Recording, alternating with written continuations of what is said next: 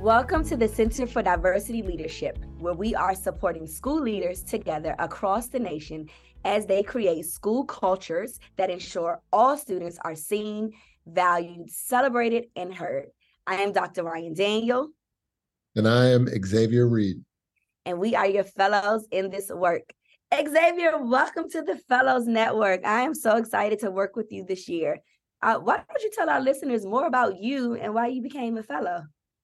Yeah, thank you. Thanks for having me. I'm excited to be a part of this journey with you and being able to learn alongside of you, and also to be able to connect with other educators across the country. And a little bit about myself is I am a principal in Wayzata, Minnesota. And so this is my third year in that role. And part of the reason why I wanted to be a fellow alongside of you is just be able to continue the important work that we are in as building leaders. My why, which I have a poster on my wall, says "Remember your why," is important to me, and it's important to me because it's about kids, it's about that next generation, and I always, it's important to remember that we in our schools have the next generation of everything, every job, every occupation, every career is in our schools, and I really just want to be able to have a big impact on that. Tell us a little bit about your why. That is amazing. And I love this part because, I am elementary, Xavier is middle, and typically, elementary and middle school folk, they don't get to hang out together. So I have to remain cool so that my middle school partner likes hanging out with the elementary principal. But I am a principal in the state of Maryland. I'm super excited to be in my 8th year as a principal. And I think when I think of my why specifically, just as a leader of color and also a leader in the same school district that I grew up in, I love to be kind of a mirror to our students, for them to be able to see what they can be, that they are not a product of their environments, not a product of their neighborhoods.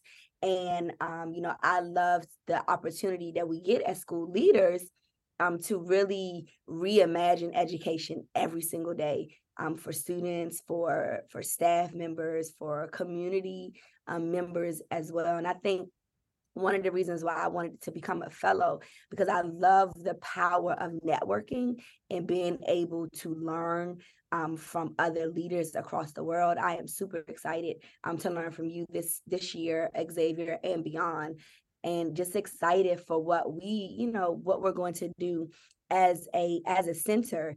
So the Center for Diversity Leadership, our goals for our center is truly to curate content for each of you on how to support school buildings and school communities that may look like you and that may not.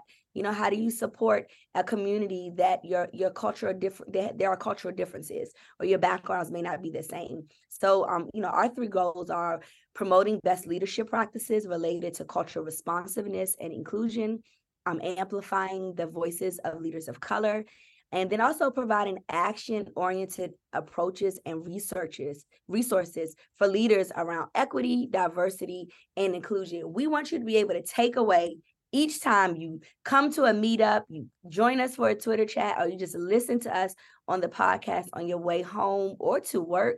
We want you to be able to get something that you can turnkey into your leadership practices.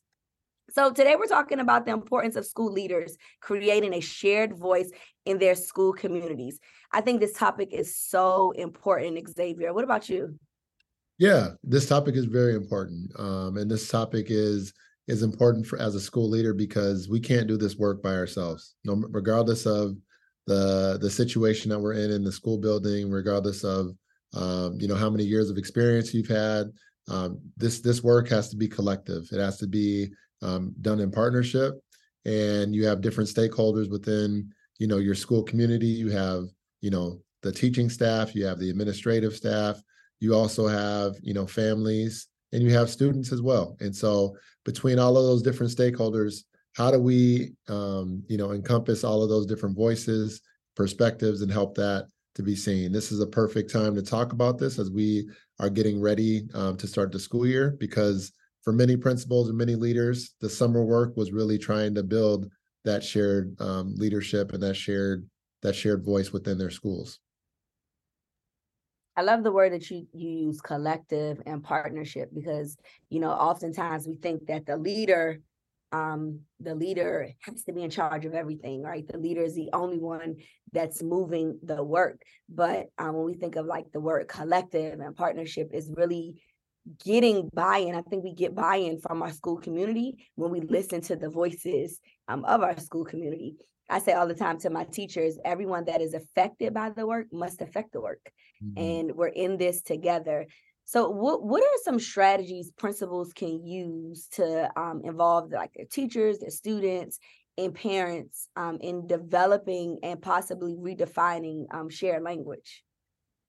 Honestly, one of the easiest and maybe hardest for some people strategy is walking into that position, walking into that work with humility, and walking into it with humility, because as leaders, I know that there sometimes is a pressure to be able to be the person that maybe has to solve issues, solve problems. Maybe you feel the urge to have all the answers, but being able to walk in humility and walk into spaces and not know what the answer is going to be, and let people know, I need your support. You are the expert, in the classroom. You are the expert as a parent of this child that's in our school building, and being able to just be humble about that, I think is important.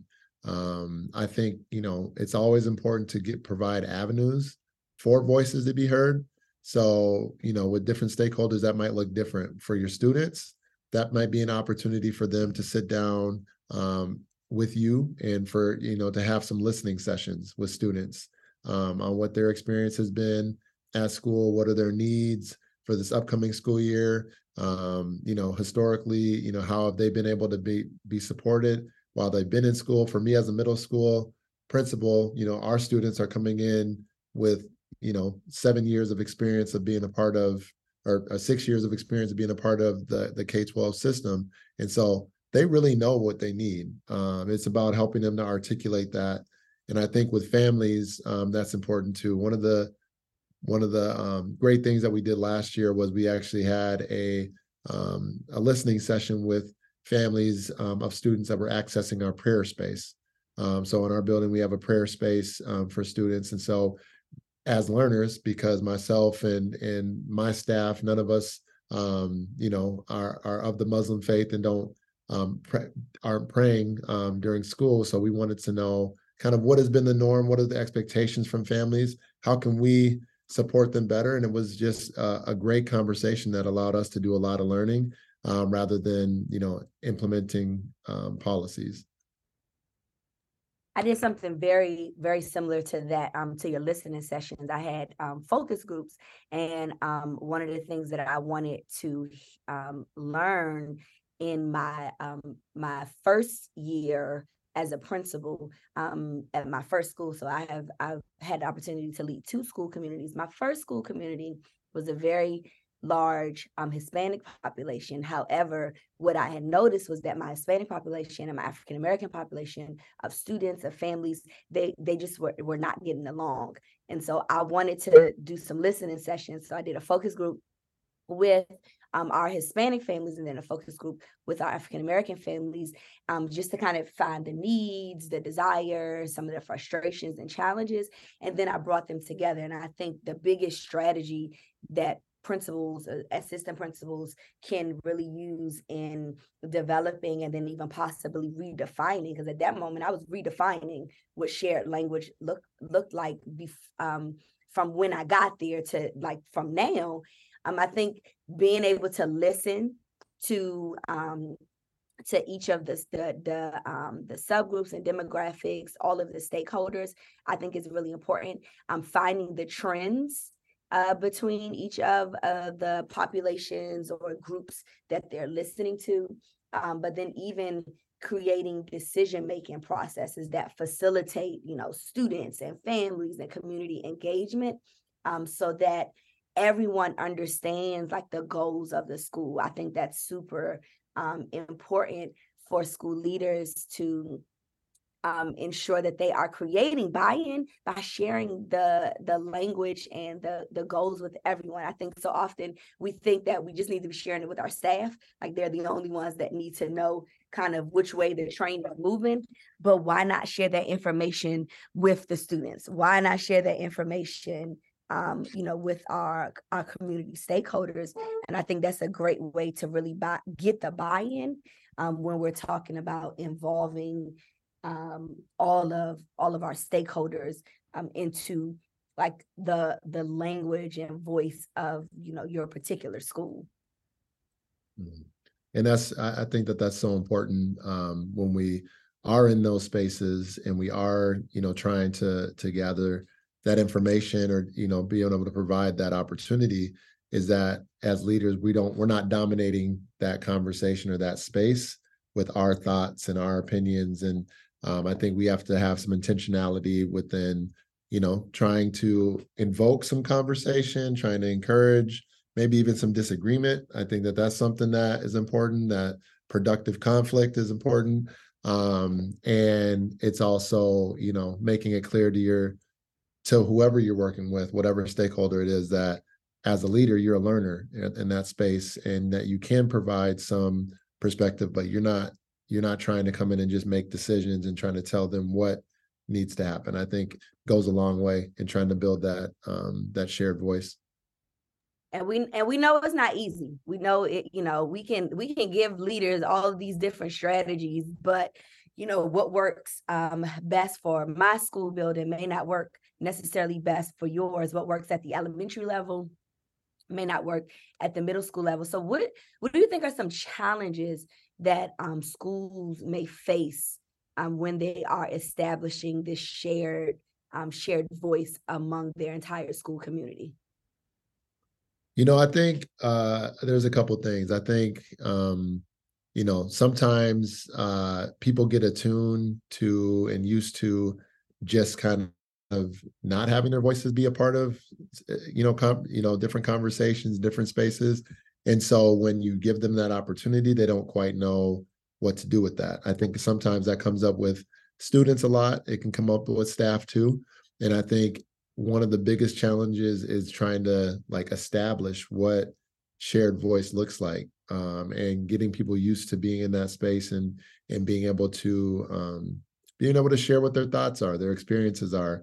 I think sometimes in society we get so used to it just being a top-down approach. You're being told what you're going to do or what expectations are, and when someone asks you, when someone goes out of the way and asks you what your opinion is on this, or what are some ideas that you have or some thoughts on that, it sometimes is hard to be able to enter that conversation. And so it takes time. I think that it takes time, and it takes a lot of intentionality in having those conversations happen, but also as a leader being aware that of the work that needs to happen. I think for myself, I've seen a lot of progress with teacher voice in our building, and really them being able to see themselves as leaders and understand kind of just the concept of what that means as a teacher leader,